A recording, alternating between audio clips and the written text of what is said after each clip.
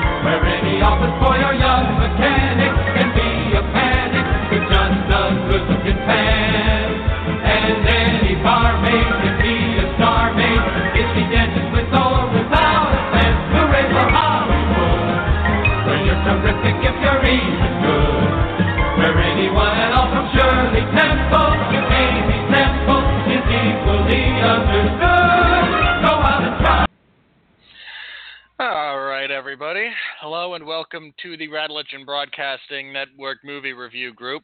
Duo. It's still a duo at the moment. I'm not alone. I have voices in my head. Nah, seriously, I got a co-host. I'm not schizophrenic. I'm well aware of their hallucinations. Alright. I'm Robert Winfree. I'm your host for the evening. For the vast majority of these, I tap out on occasion. Like the Turtles movie. I can't do it. I just can't do it. But tonight, Mark and I will be reviewing the massive success of Disney's live-action. I hesitate to call it that because, it's 98% CGI. Adaptation of The Jungle Book. And this thing has been a massive success. Mark and I will probably spend more time talking numbers than we will talking about the film itself because there's not a whole lot to say. But we'll get into that. So, here with me, I should bring him on. He's a little bit salty, ladies and gentlemen. It came to his attention that he is unable to travel to his native New York for the UFC's debut in Madison Square Garden. And I'm hoping that, giant CGI tigers and fluffy little wolf puppies made him feel better. Mark, how you doing? I'm doing all right. Yeah, I'm over the whole UFC thing.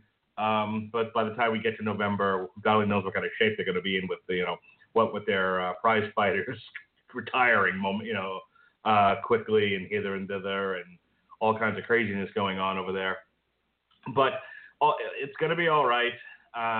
We're gonna whatever UFC, whatever it's going to be at Madison Square Garden. We're going to have some pizza, New York-style pizza. We'll have some dirty water dogs. We'll have a knish. Robert Winfree, I'll send you a knish in the mail with some hot mustard.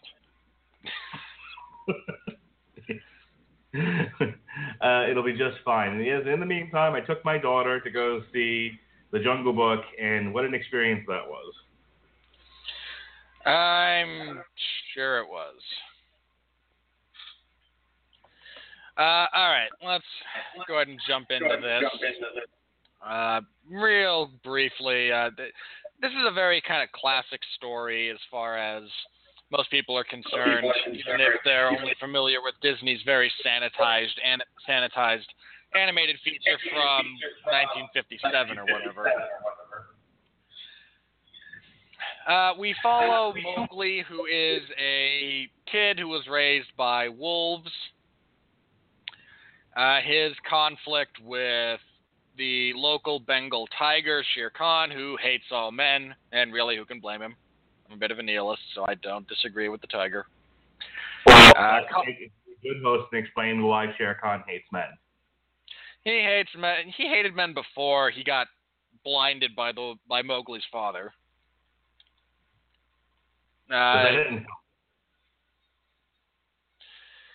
They didn't go into great backstory. That's what they showed, is him being burned by that. But the fact that he chased a man into a cave to begin with and attacked him there leads me to believe there was some pre-existing prejudices that simply weren't discussed.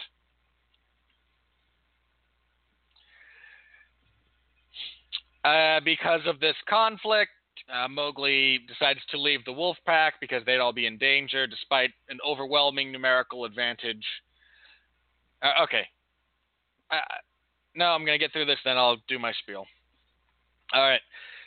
He is his, not parent, but kind of, the weird uncle, the good uncle, the spiritual guider, the teacher, Bagheera, the panther. I really need to. There's so much about this movie that bothered me on a personal level because I know entirely too much about how these things actually work. Are you going to be able to get through this? Do you need me to do this? No, I got it. Anyway, Lily can explain this movie really, really good. She's seen the cartoon Jungle Book 1,000 times. You want me to get her? No, you are not giving my position to your daughter. Not yet, at least. Get on with it. As Bagheera is taking Mowgli to the man village where he will be safe from Shere Khan because the tiger won't attack a village. They get separated. He piggybacks on some buffalo, gets washed down a river, meets Baloo the bear. The ecology of this particular jungle is so wildly divergent from, all known things.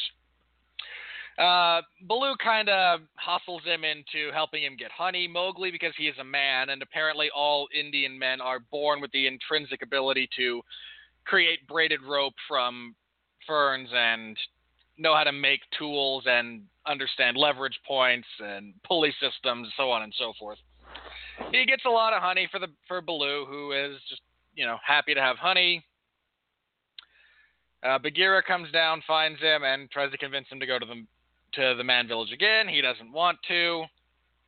He is spirited away by monkeys to meet King Louie, who in this is not simply an orangutan, but a gigantopithecus, which is an extinct species of ape. And there go my dogs. Sorry about that. Anyway, this, the giant ape wants the secret of fire so that he can evolve. Mowgli does not know how to make fire, so he, clearly can't help. Brief chase ensues. Louie reveals to Mowgli that Shere Khan actually went to the wolf pack and killed the alpha because he wouldn't turn Mowgli over to him. So Mowgli, now in a rage, steals a torch from the man village and goes off to confront Shere Khan. Starts a bit of a wildfire. There's a confrontation. Shere Khan dies. Elephants show up. They divert a stream because elephants are now beavers. Divert a river. Stop the wildfire. Mowgli settles into his new position in the jungle, not merely as a member of the wolf pack, but now kind of finding his own way as a man who lives in the jungle. Did I miss anything, Mark? No, you've pretty much got it. I mean, look, if you've seen the Disney animated cartoon with a few changes, one, they don't have the Indian girl in this. Two, Mowgli doesn't, spoiler, Mowgli doesn't go back to the man village at the end. He stays in the jungle. Three, the entire jungle attacks Shere Khan in a Braveheart moment. Aside from those couple of changes, it's pretty much an exact remake of the cartoon, almost down to the dialogue and some of the action sequences. The bit with the elephants is a little bit different. They do include 2 songs from the original, "I Want to Be Like You," and which is sung by Christopher Walken, who is King Louie. Which, if there's a reason to see this movie, it's Christopher Walken as an orangutan singing "I Want to Be Like You." Not an orangutan, he's a Gigantopithecus. As a monkey singing "I Want to Be Like You." An ape, not a monkey. It's hilarious. Okay? It is. I want to be like you. Oh. I want to walk like you. I talk like you. Give me that red fire. That red flower.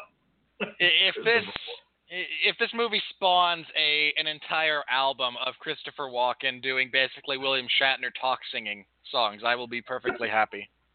That's going on my workout mix. What, are you kidding me? It's really that song will rank very highly on the iTunes list very, very shortly.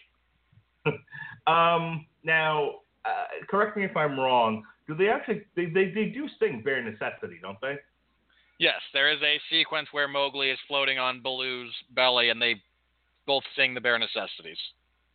Right. Okay. So, but the elephant song is not in there. The "I Will Get the Water" song is not in there.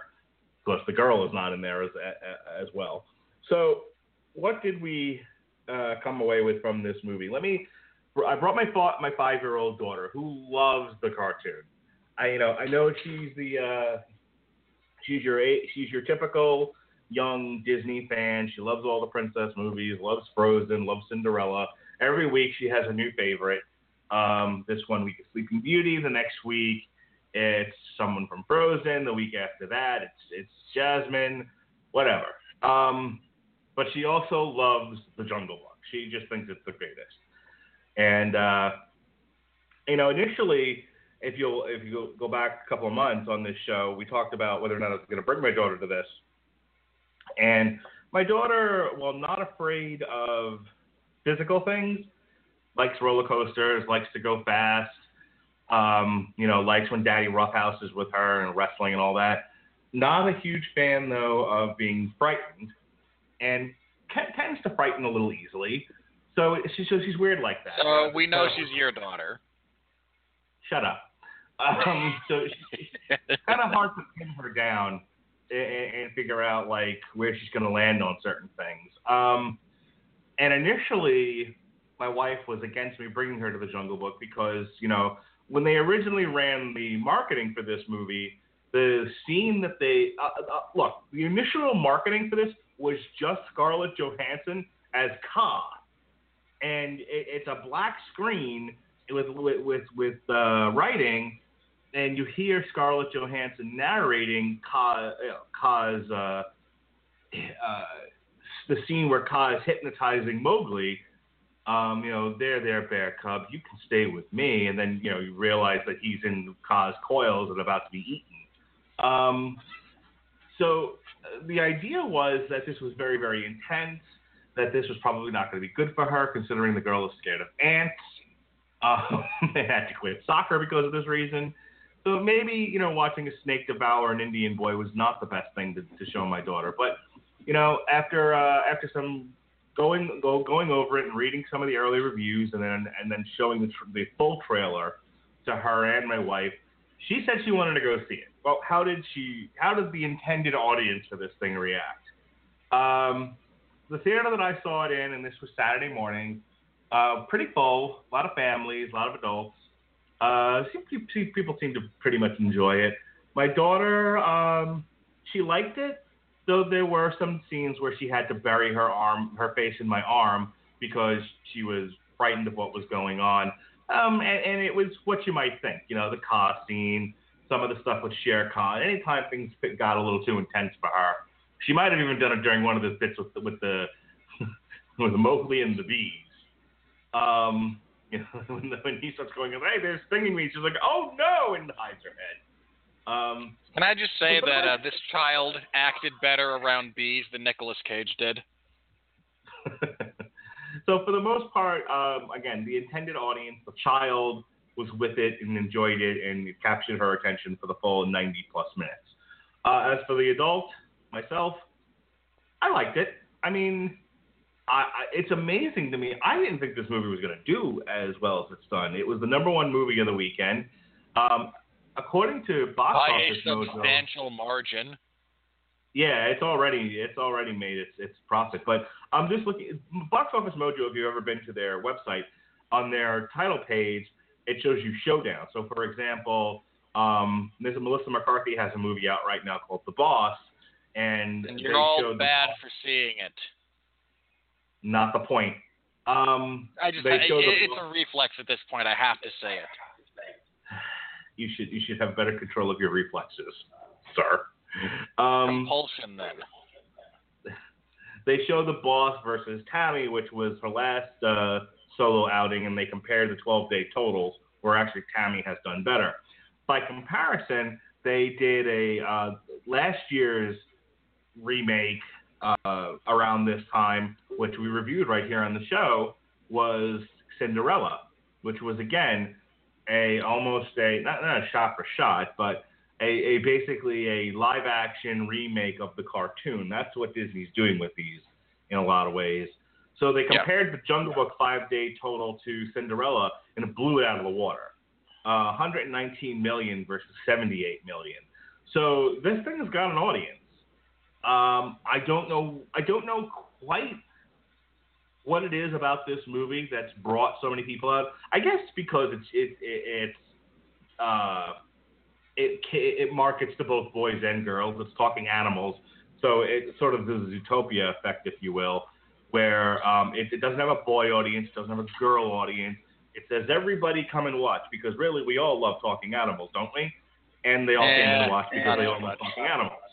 Not you. You don't like anything. You're against it. So I would say there's a good sort of rule of thumb. Zootopia, Jungle Book, talking animals, big hit. That being said, it's very well done. Jon Favreau directed, and the voice work top notch.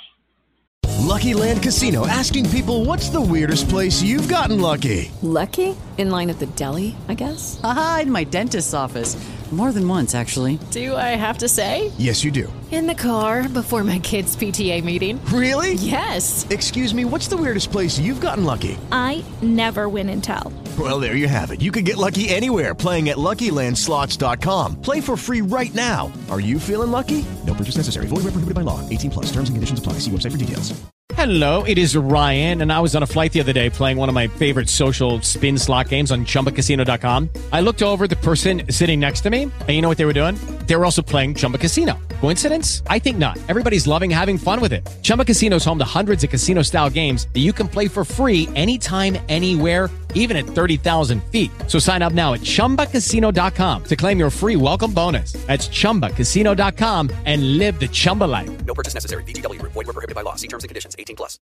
Idris Elba as Shere Khan delivers a commanding performance. We already talked about Christopher Walken as King Louis. Christopher Walken was born to play King Louis. This is his best work since The Deer Hunter. This is clearly superior to The Deer Hunter. So. Yeah, by a large margin. Ben Kingsley as Bagheera is very, very good. Bill Murray as Baloo is okay. I mean, Baloo is a little bit more likable in the cartoon version. He's sort of the lovable oaf, and he doesn't quite seem to be taking as much advantage of Mowgli as this. I mean, Bagheera, the character, outright calls him a con artist, and that's exactly how he comes across on this. He comes across as, instead of sort of Mowgli's protector, as more of a, shifty pedophile. It's just weird. Bill Murray's okay. I mean, as far as the performance goes, I don't really fault Bill Murray so much as I fault how the character is written. And again, I'm going to go with if you don't like the word pedophile, take it out of there, and we'll just run with shifty. He's too shifty for me. But overall, not totally unlikable. The wolves, those who played the wolves are fine. I think Lupita Nyong'o plays the matron of the pack. The CGI, and I'm sure Robert will get more in depth with the CGI since he has more of an eye for it. It looks fine to me. Talking animals, I mean, looked better than some, I think. It kept me in the movie. I was not ever taken out of the movie because of bad CGI. And lastly, just sort of summing up performances, the kid who plays Mowgli, not terrible. I mean, if Jake Lloyd is sort of the high point of bad child acting, and we'll say Jake Lloyd's a 10, and the kid from, what's his face? The I See Dead People kid. Haley Joel Osment. Okay, actually, let me reverse that. We'll say Haley Joel Osment's a 10. You know, he's probably the best of the child actors historically, and the worst being Jake Lloyd. I'm going to give this kid a 5, between a 5 and 7. They gave him just enough to... Well, I mean, it ranged depending on the part of the movie you're focused on. So he sort of ranges between 5 to 7 throughout the movie. I guess, you know, if you want to pin me down on a specific number, 6 is fine. He's not terrible. He's passable, so 5. Some points he's better than others. Other points, you almost want to, you know, it almost looks like he's going to look off screen at the director and going, is that good? You know, not always the most believable performance is what I'm saying. But he, again, he's not so bad. He's not Jake Lloyd bad. You know, he isn't so bad that I want to, you know, walk out of the movie theater or throw something at the screen. So those are my overall thoughts with the performance. I can't really get into the plot because it's the same fucking plot as the cartoon. It's essentially, you know, the kid's got to leave the jungle before Shere Khan eats him or kills all the wolves. You know, there's not a whole lot to discuss there. So, Robert, your thoughts? I'm with you on the kid. He does a passable job, and the narrative and the movie is constructed in such a way as to limit it limits the opportunities he has to sabotage the movie. And that's a credit to the structure of the film, by and large. As for the voice acting, I'm with you. Again, it's all solid. Bill Murray as Baloo kind of ranges from okay to goofy to, you know, kind of goofily funny, and, you know, gets a few one-liners in. You know, does a solid job. Ben Kingsley's fine. I mean, he's there for a paycheck, but that's fine. Christopher Walken as King Louie was inspired, as was Scarlett Johansson as Ka. That one kind of caught me off guard when I actually was sitting there watching it. I mean, I'd heard a couple of people talk about it, but that was, again, I forgot to mention her. I forgot to mention her, and shame on me, because she is by far the best. Her performance, limited as it is, because Ka, at least in the cartoon, makes 2 appearances. She only makes 1 appearance in this, and it's basically one long monologue, and she steals the movie. Scarlett Johansson is outstanding as Ka. She was by far my favorite part, and and indeed the one part of the movie that freaked the shit out of my daughter.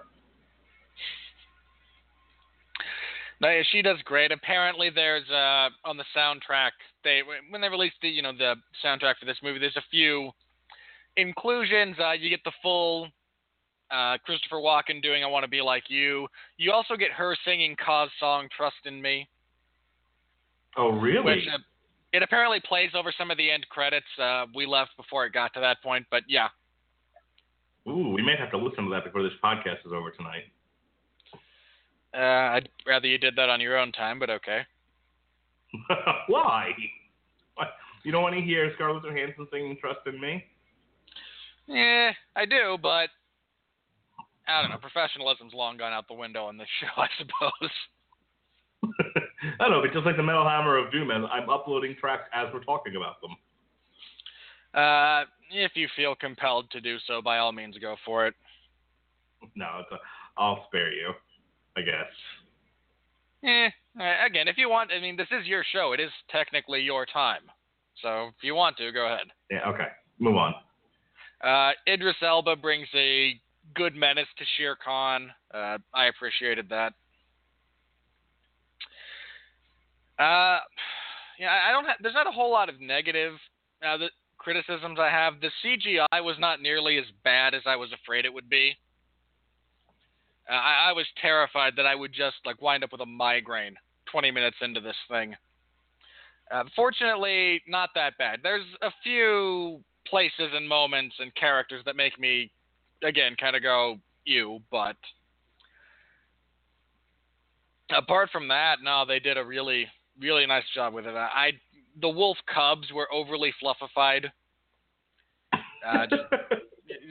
Seriously, they were clearly made up for, yes, it's a word. Fluffified, you say?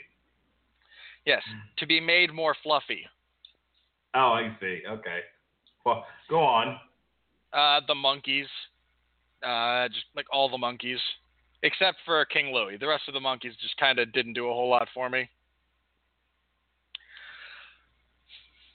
What was the other one? Oh, actually Baloo. I did not care for Baloo.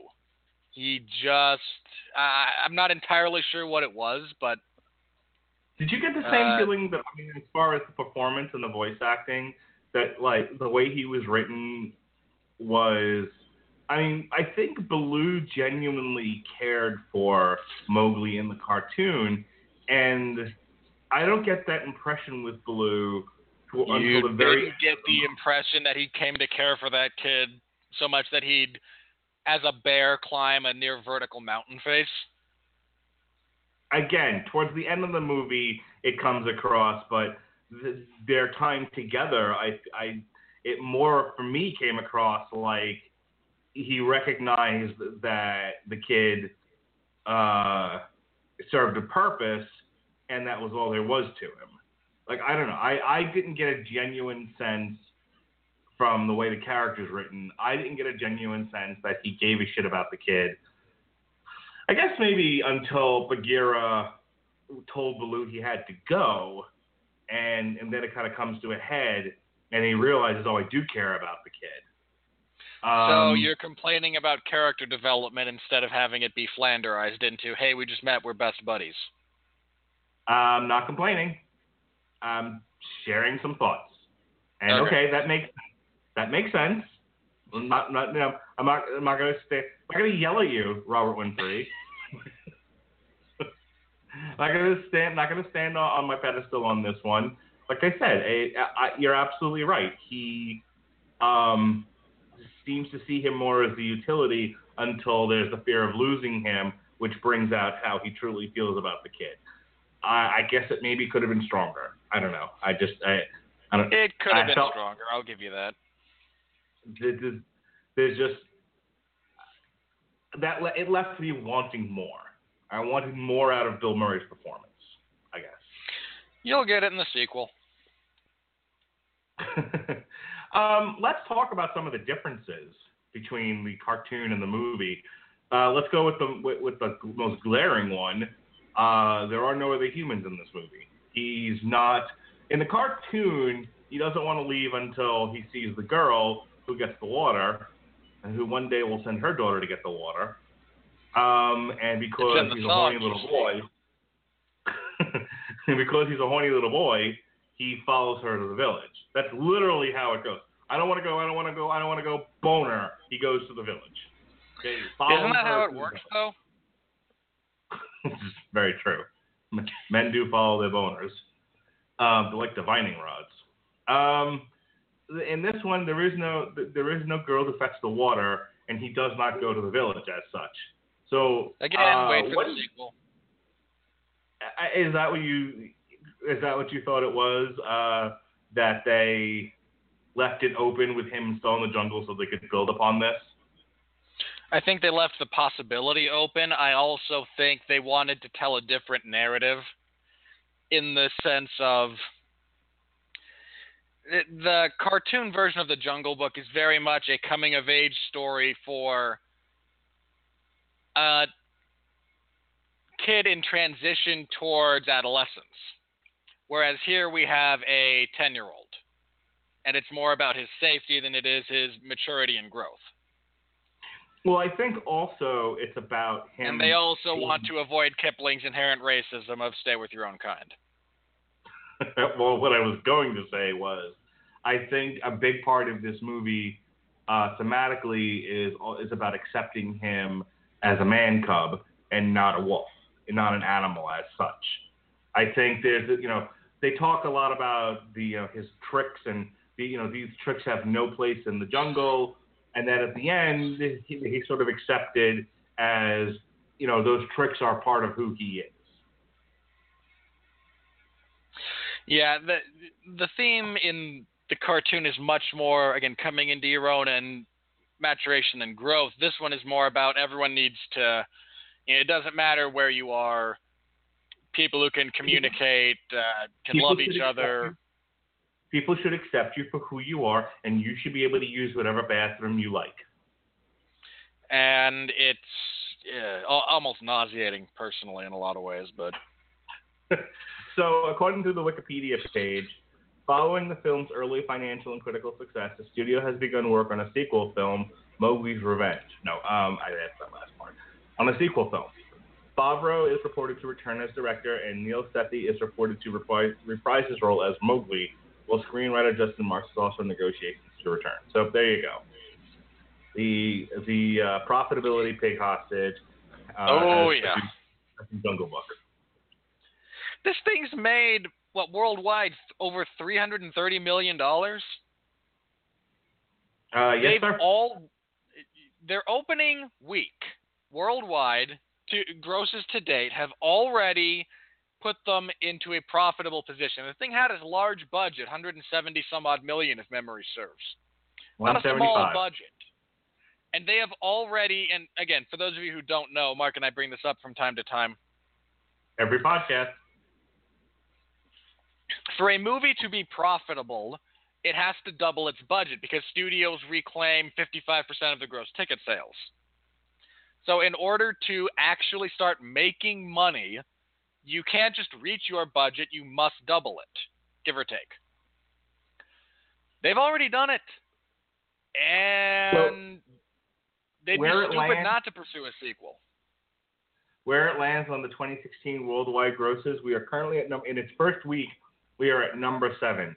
It's nestled between Monster Hunt, which is some Chinese Chinaman movie from what I recall, and The Monkey King, another Chinese Chinaman movie.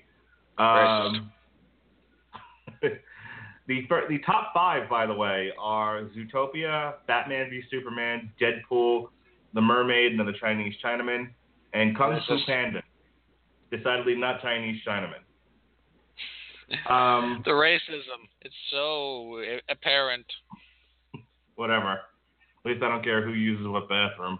And maybe if you cared more about that and less about people's skin color, we'd all be in a better place as a society. No, I care about the jobless future, but this is not that kind of podcast. Moving on. So, is there anything else left to talk about? Well, the other major difference between this and between this one and the original, the cartoon, the elephants don't play. They play a different role in this movie. They are the engineers of the jungle, as you called them, beavers. They are basically God, because and realistically, that's kind of the role elephants occupy.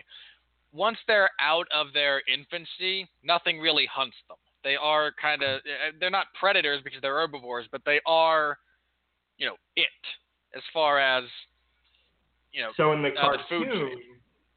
cartoon, they act as sort of a marching army, and they're not treated with any kind of respect as such, as they are in the in this version. In the cartoon, they're sort of made for a gag, and Mowgli sort of. So the problem with the cartoon is, leading up to "I want to be like you," that's kind of Mowgli's gimmick. is I'm a wolf, I'm a this, I'm a that. Look, now I'm an elephant. You know, he's trying to find where he fits in by trying to be these different animals. And so the whole bit with the elephants is it gives him an opportunity to sort of pal around with the little baby elephant. And it's an ongoing joke about how they march eternally and sort of a disgruntled army. And this one, there's none of that. The elephants don't even talk. They kind of show up once. Bagheera tells them to bow their heads. There's a really funny joke after this because then there's a bit where I think it's water buffalo or oxen or something like that. Because what do we have to bow them to? He's like, no, stupid. And Shere Khan jumps out. I did enjoy that. So, you know, there's no girl to fetch the water. The elephants are different. He doesn't go to the village. He ends up staying with the wolves. The last major difference in this is the end sequence where they Braveheart Shere Khan. Where in the cartoon, I know there's a final fight as well with Shere Khan. Yeah, Shere Khan messes up Baloo, and then Mowgli ties a burning branch to his tail. And apparently it's a Disney cartoon. What do you want? So in this one, there's a sequence where Mowgli and the dwarves run around the gold hoard and try to capture Shere Khan in a molten golden statue. Wait, I'm confusing movies. This one, they have Mowgli running around a bunch of trees, getting Shere Khan to fall off a dead branch into fire. Yeah. Okay. Yay for extended, completely fictionalized. Not fictionalized. That's the wrong word. It's all fiction.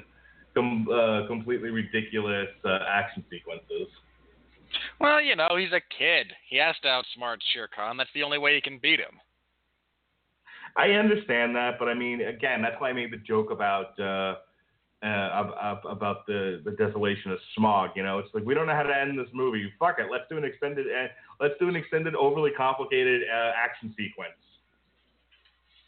You see, and I'd argue that's absolutely not the case here. This ending is actually much more accurate to how Mowgli does get rid of Shere Khan in the source material. Oh, does he? Oh, I don't know. I don't. Books are for burning, Robert Winfree. I don't read no books. I ain't much for book learning. I ain't much for book learning. See? Yeah, well aware of that. It's okay. So it gets close to the source materials. That's fine. I without knowing that and just watching the movie as it was, it pays off some earlier stuff with Mowgli, and so I don't fault it. It just again comes across as we don't know how to end this movie, so fuck it. Let's do an extended overly complicated action sequence. Better than they pull it off better than Desolation of Smog. I'll give them that much. Do I hate it? And it's No. certainly better than him tying a burning branch to a tiger's tail. I would have much preferred that. Oh, come on. Do you have any? First of all, that doesn't work. Tiger tails are not prehensile. There are vertebrae in them. I like the idea. I like the idea of catch a tiger by the tail. Well, Baloo does that a little bit earlier. Second, if you tie a burning branch to the tail of this tiger, it's simply going to run and drag the fire all through the jungle, creating an even worse wildfire than he did accidentally. No, I wanted him to go. And more importantly, it does not actually deal with the problem. Once the fire goes out, the cat gets even more pissed and comes back for revenge again. I like the idea of him tying a burning branch to the tail and him going yipe, yipe, yipe, yipe, as he gallops into the And hinterland. it works fine for a cartoon from the late 50s. I'm not complaining. I'm really not. It's fine in the movie. It didn't take me out of the movie. You want I to didn't hate it. complain about the unrealistic nature of a single Bengal tiger being able to overpower a large bear and then a pack of wolves by himself. So that's really bothered me. I didn't enjoy this movie because I know entirely too much to enjoy it. So they braveheart the tiger at the end. That Baloo goes in for an attack, Bagheera goes in for an attack, the wolves all attack at once, and instead of all attacking at the same time, they go in waves for some odd reason. And then Mowgli figures out, hey, I can kill the tiger. This may as well have been like John Cena fending off the League of Nations. All right, that's my final complaint about, not even complaint, just as far as things to talk about it. I didn't want to do the whole like, well, the movie was great, slugs, routine. We do that all the time. So that's kind of the only thing I have to say about the movie. I do want to play my favorite game of what did the critics say, because I do enjoy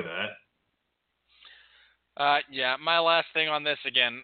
I have no real faults technically. I've gone over all the ones that kind of bothered me. Because, and here's a point that, I have kind of beat over the head a few times on this show. My personal preference does not constitute objective criticism. Objectively, they could have expanded the relationship between Baloo and Mowgli a little bit more, made that a little bit easier. The wolf cubs didn't have to be quite as fluffy. They could have been more realistic. I like your word, fluffified. I found it to be an accurate word. And I personally think we should have had 20 more minutes of King Louie singing. I would have been completely okay with that. But no, again, my big thing with this movie is that as I'm watching it in my head, I can't stop going, that's not how that works. It's not how that works. Bears don't live in the jungle. The Himalayan bear that you're discussing from that part of the region inhabits an entirely different terrain. Oh, wolves are happily letting a tiger come in near their cubs. No, there's a pack. As soon as it shows aggression, they all jump on it, and hey, it's 15-1. You should lose that. Bears beat tigers in fights. If not that, certainly an entire pack of wolves would. And panthers aren't actually a different species. They're black leopards. Mr. Wizard, everybody. Yeah.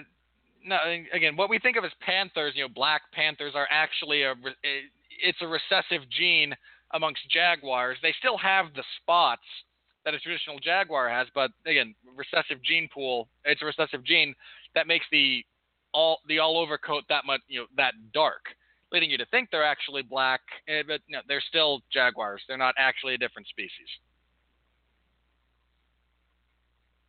Everyone got that? Yeah, this is how my mind works when watching movies. The details, I can't avoid them. I just can't. Uh-huh. Okay. Are you done now? Gary Shandling as that weird little porcupine was pretty funny. Oh, poor Gary Shandling. May he rest in peace. All right. So 94% on the tomato meter, 92% score on Rotten Tomatoes as far as the audience score goes. People liked it. Not too many rotten reviews. There are 12. I will read them to you because I find them hilarious. Yeah, for those of you who don't know, this part of the show consists of Mark finding reviews on Rotten Tomatoes that differ with our consensus and me beating my head against a wall and explaining why they're idiots. Okay. So this is Christopher Campbell from About.com. A weird movie that wants for so much realism, including the most photorealistic CG talking animals we've ever seen, when there's nothing real about talking animals, period. I don't find that to be a legitimate criticism, unless your point is the animals are so realistically rendered that the notion of them talking becomes anachronistic even within a fantasy world, which is a somewhat valid point. Beyond that, it's a kids' movie. There are massive leaps in logic that are going to be taken, like talking animals. Would you have preferred brightly colored Smurfs? So this is from Popular Mechanics, Tim Grierson, which I don't really understand what his point here is. This remake's technical miracles are so impressive that oddly enough, they end up being almost negligible, lost in a sea of confused decisions.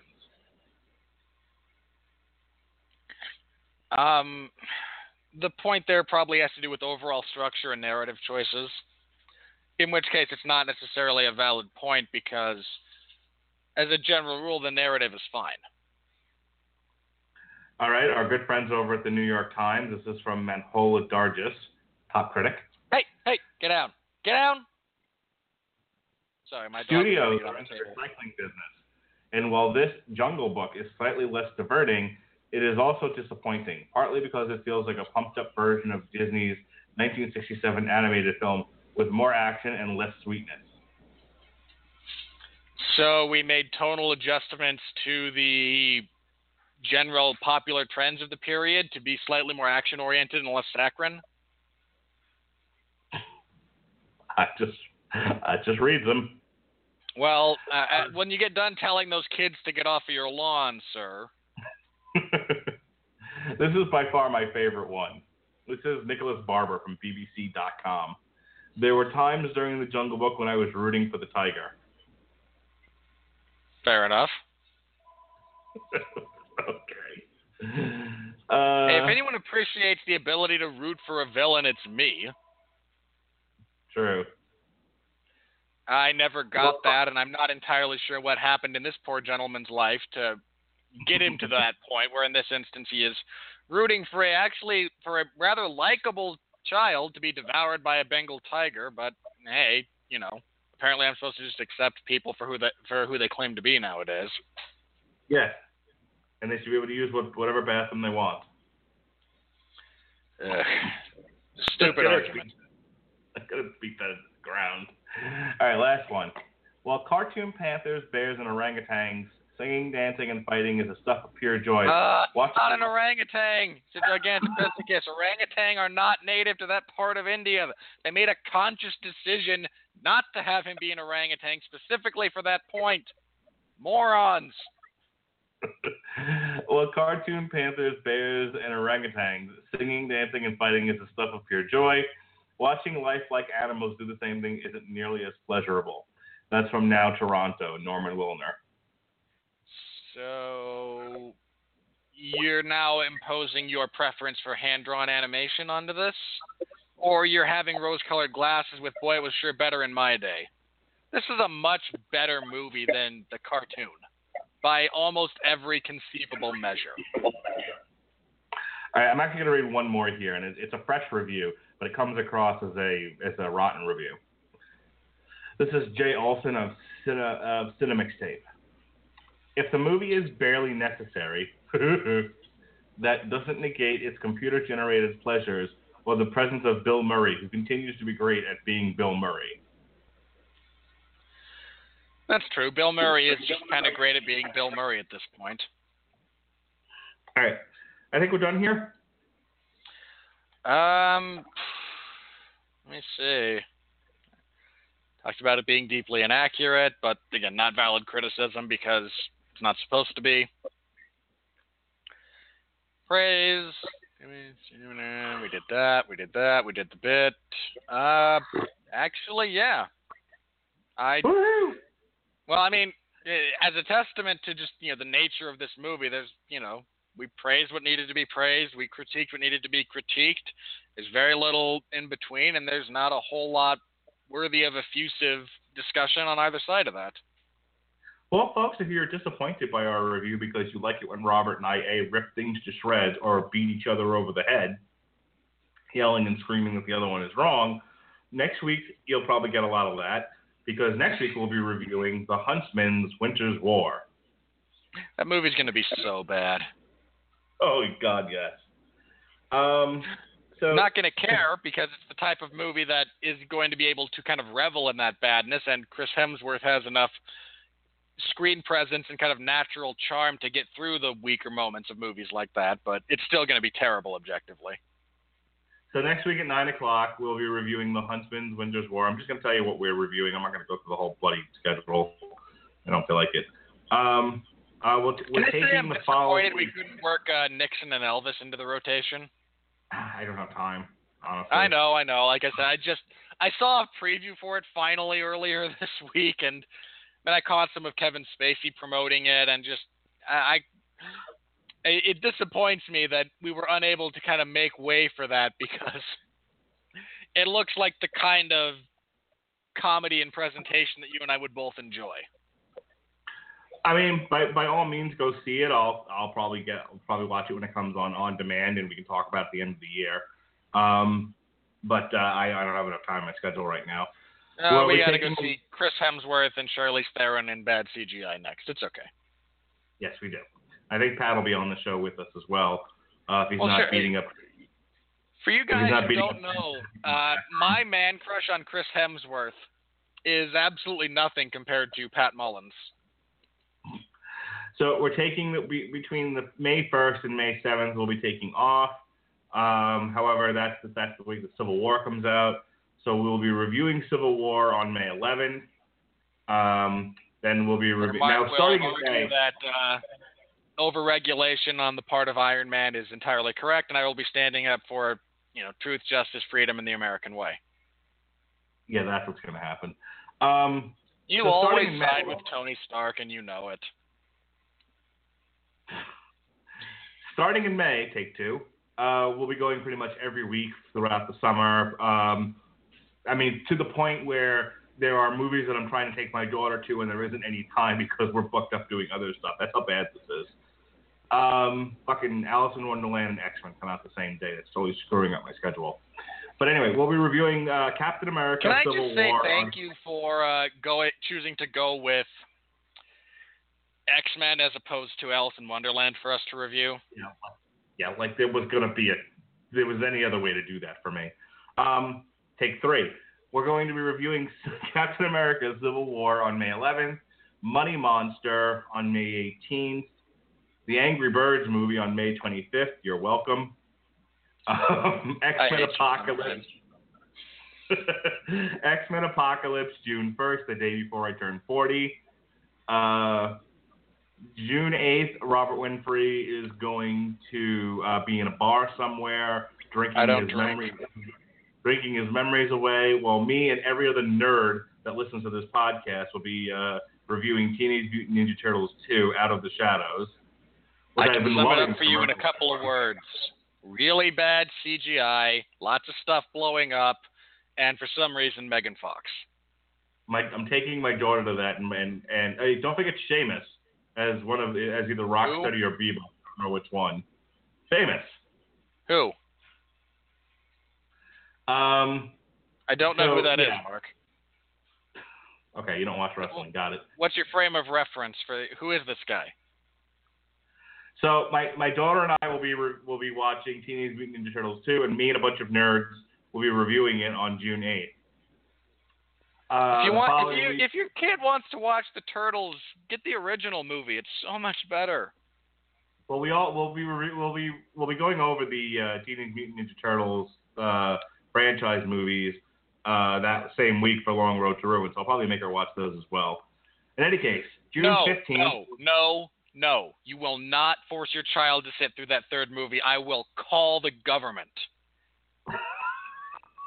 That is categorical child abuse. That's not the Go Ninja one, is it? That's number 2. No, that's 2. Okay.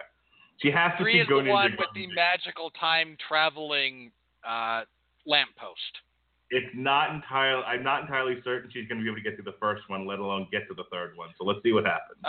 She probably won't enjoy the first one. It's accessible to kids. It's not aimed at them necessarily. 2 is definitely brightly colored, much more kid-friendly fare. Go Ninja, go Ninja, go. Go Ninja, Vanilla go Ice Ninja, does go. that. Huh? Vanilla Ice actually does that. I know. My daughter is now getting into semi-modern pop music, so I'm sure she'll love it. I got a dose of that today. Which 3 is cool. like you take a copy of Teenage Mutant Ninja Turtles 3 to Guantanamo Bay, and you show it on a loop to get people to confess. Okay. Can I get through this? It is June one 15th. of the worst movies ever committed to film. It June is 15th. just awful. We'll be reviewing Warcraft, another one that I'm taking my daughter to. June 22nd. That might not be the best idea. It'll be awesome. June 22nd, we'll be reviewing. June 22nd, we'll be reviewing Finding Dory, and on Thursday, we'll be reviewing Orange is the New Black Season 4, or at least myself and Sean will be. That will be you and Sean. I don't care for Orange is the New Black. June 29th, we'll be reviewing Independence Day Resurgence. July 6th, I told you we were going every week. July 6th, we'll be reviewing Tarzan. July 13th. July 13th, we'll be reviewing The Secret Life of Pets, which looks hilarious. That does. June 20th will be the best day of 2016. Better than my children's birthdays. Better than my anniversary. Better than WrestleMania. July 20th. Everything is better than this last WrestleMania. July 20th, Robert Winfree and I will be reviewing the award-winning, critically acclaimed, multi-billion-dollar earning Ghostbusters. Guys. For those of you who have never heard me tear into a movie for just being terrible before, I would encourage you to go back and do so. There are movies that we have reviewed that I find repellent for one reason or another and have decided that just I can't do it. The only way to soothe my sanity is with the verbal evisceration of these movies on every level that I find necessary. Such as Transformers Age of Extinction, as an example. Which was amazing. For those of you who haven't heard that review, Mark and I yell at each other a lot. It's one of our better episodes. All right. But that is nothing compared to what I believe I will have in store for that movie, based on every bit of promotional material I have seen. I'm going to make a prediction now. Don't interrupt me. Let me get this out. Gambit never gets made? I'm going to make a prediction right now. Ghostbusters ends up being the #1 worldwide highest grossing movie of 2016. There's no way.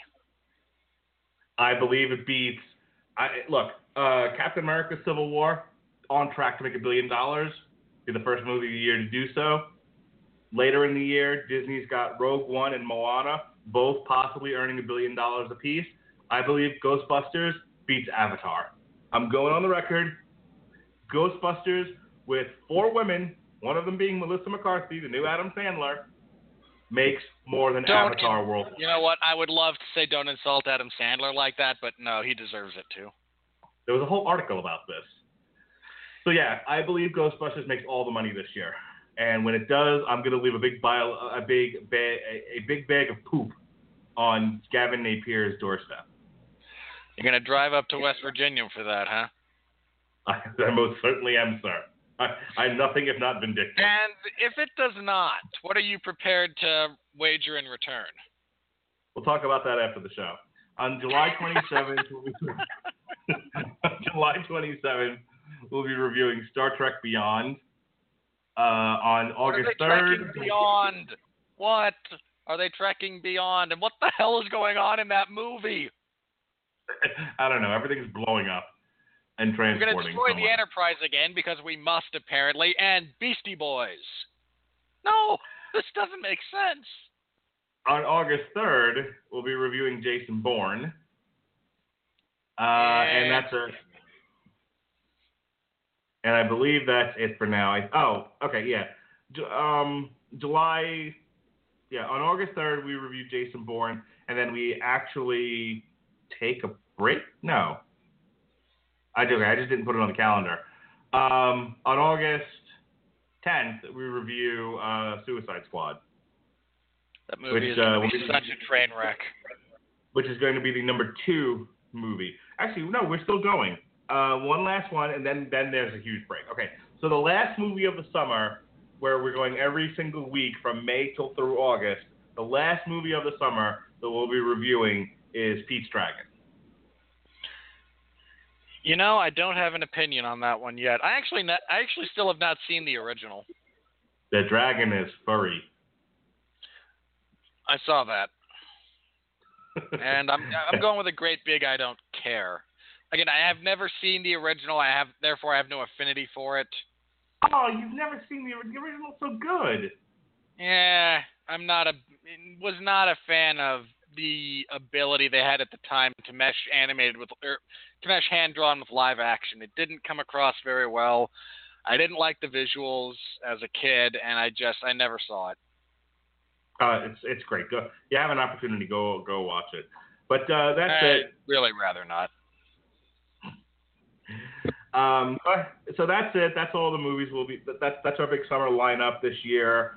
If you've got something that you would like us to review that didn't make the list, let us know. You can contact both of us on Twitter. I'm at Mark Radulich, MarkRadulich, and Robert is at Winfree MMA, WINFREE MMA. Go ahead and contact us on Twitter. Let us know what you like, what you don't like about our reviews. For those of you who have contacted me on Twitter, I know who you are and I appreciate you. Go ahead, feel free to continue to give us feedback. I certainly enjoy it. And like I said, if there's a movie that didn't make the list that you'd be curious to see what we thought of, maybe we'll find time to sneak it in there and talk about it. We'll see. Unless we forget our year-end spectacular when Mark and I are able to devote time to movies that we saw but did not get a chance to review. That is correct. All right, go ahead and do your plugs. This Saturday, I have live coverage of UFC 197 in the MMA Zone of 411mania.com. John Jones returns. He's going to kill Ovince St. Preux. Demetrius Mighty Mouse Johnson is after his 8th consecutive title defense against Henry Cejudo. And Demetrius Johnson is pretty much my favorite fighter. So I'm excited. It's a pretty good card top to bottom. So stop by, say hello. I appreciate it. This Sunday at 8 p.m. Eastern Standard Time, I host the 411 Ground and Pound radio show. This week we will be reviewing UFC 197, and we will be talking a little bit about, the major news, such as Conor McGregor's apparent retirement, things of that nature.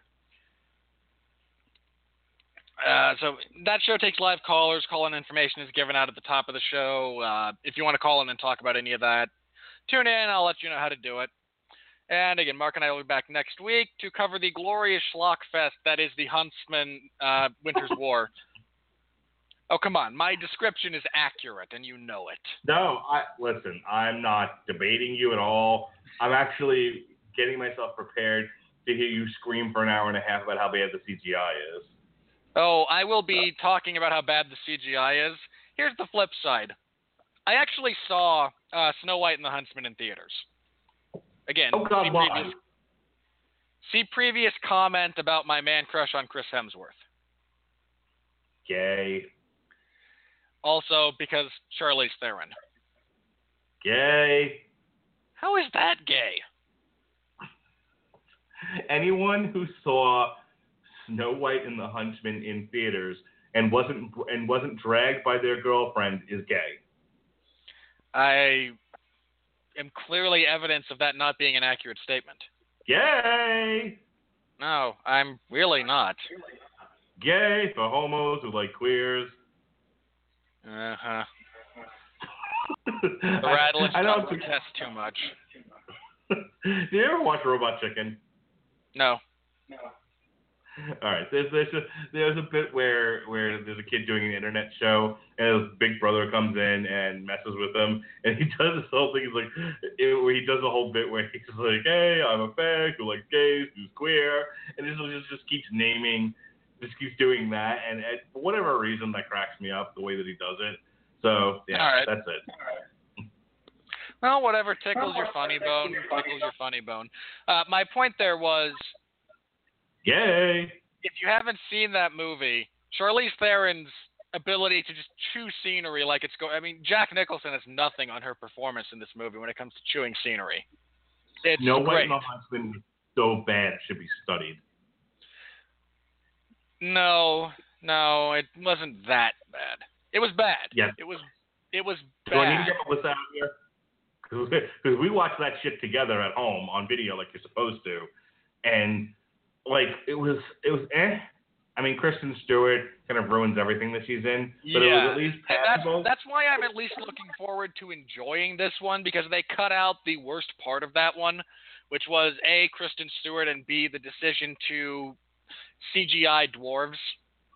Yeah, but that's the point, is when they got to Terrible CGI dwarves, when the movie really goes off the fucking rails. Yeah, it really does at that point. But, again, Chris Hemsworth has a ton of natural kind of charm and charisma to him. Charlize Theron looks great in Choose Scenery, and there's a few really nice visuals. There's some really bad CGI, but there are some really nicely done visuals in that movie as well. So we've replaced Kristen Stewart with Jessica Chastain, who is superior in every possible way. And we're now embracing kind of the goofiness of it. And bear in mind, I will yell about bad CGI, I will yell about plot holes, I will yell about all of that stuff. I am cautiously optimistic that despite all of that, this movie will wind up being one that I can enjoy on some level.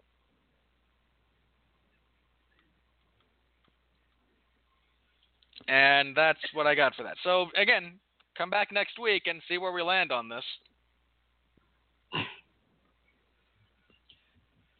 I mean, again, if worst case scenario, I get another movie that's roughly on par with Con Air, and my ability to pop it in every now and then and just kind of enjoy the ride despite the issues, I'm going to be happy with that. I'm prepared to enjoy the fight scenes and the chewing of the scenery, and that's about it. Yeah, I'm hopeful. I'm hopeful that we get something that is at least enjoyable. All right, which is odd because I'm normally such a deeply pessimistic person. All right, let me hear that end theme song. Let's do this. Theme song? Money. I'm kidding. Still don't know who that Seamus fellow is, though. How does he spell that? Oh, my God. The Irish way or the normal way? MoveOn.org. Really? That's the joke you went with? I've been saying it for years now. Yeah, you need to update your material. Never. All right. Yes, I know. You update about as frequently as, Seth Green or... Oh, that other jackass. Seth MacFarlane. Quit delaying me. End this podcast. Boom. No, this is entirely too amusing to me. All right, anyway. For Mark Radulich, I'm Robert Winfree, everybody. We'll see you back here next week. We'll be talking again, the glorious schlock of Huntsman Winter's War. Until then, please continue to remember to be safe. Be well, be safe, and be... I botched the frickin' outro. I'm off my game. Be well, guys. be safe, and behave. I know how it goes. And as always, when we end this show, there is our little insight into the mind of a studio executive in Hollywood. See you next time. Thanks for tuning in.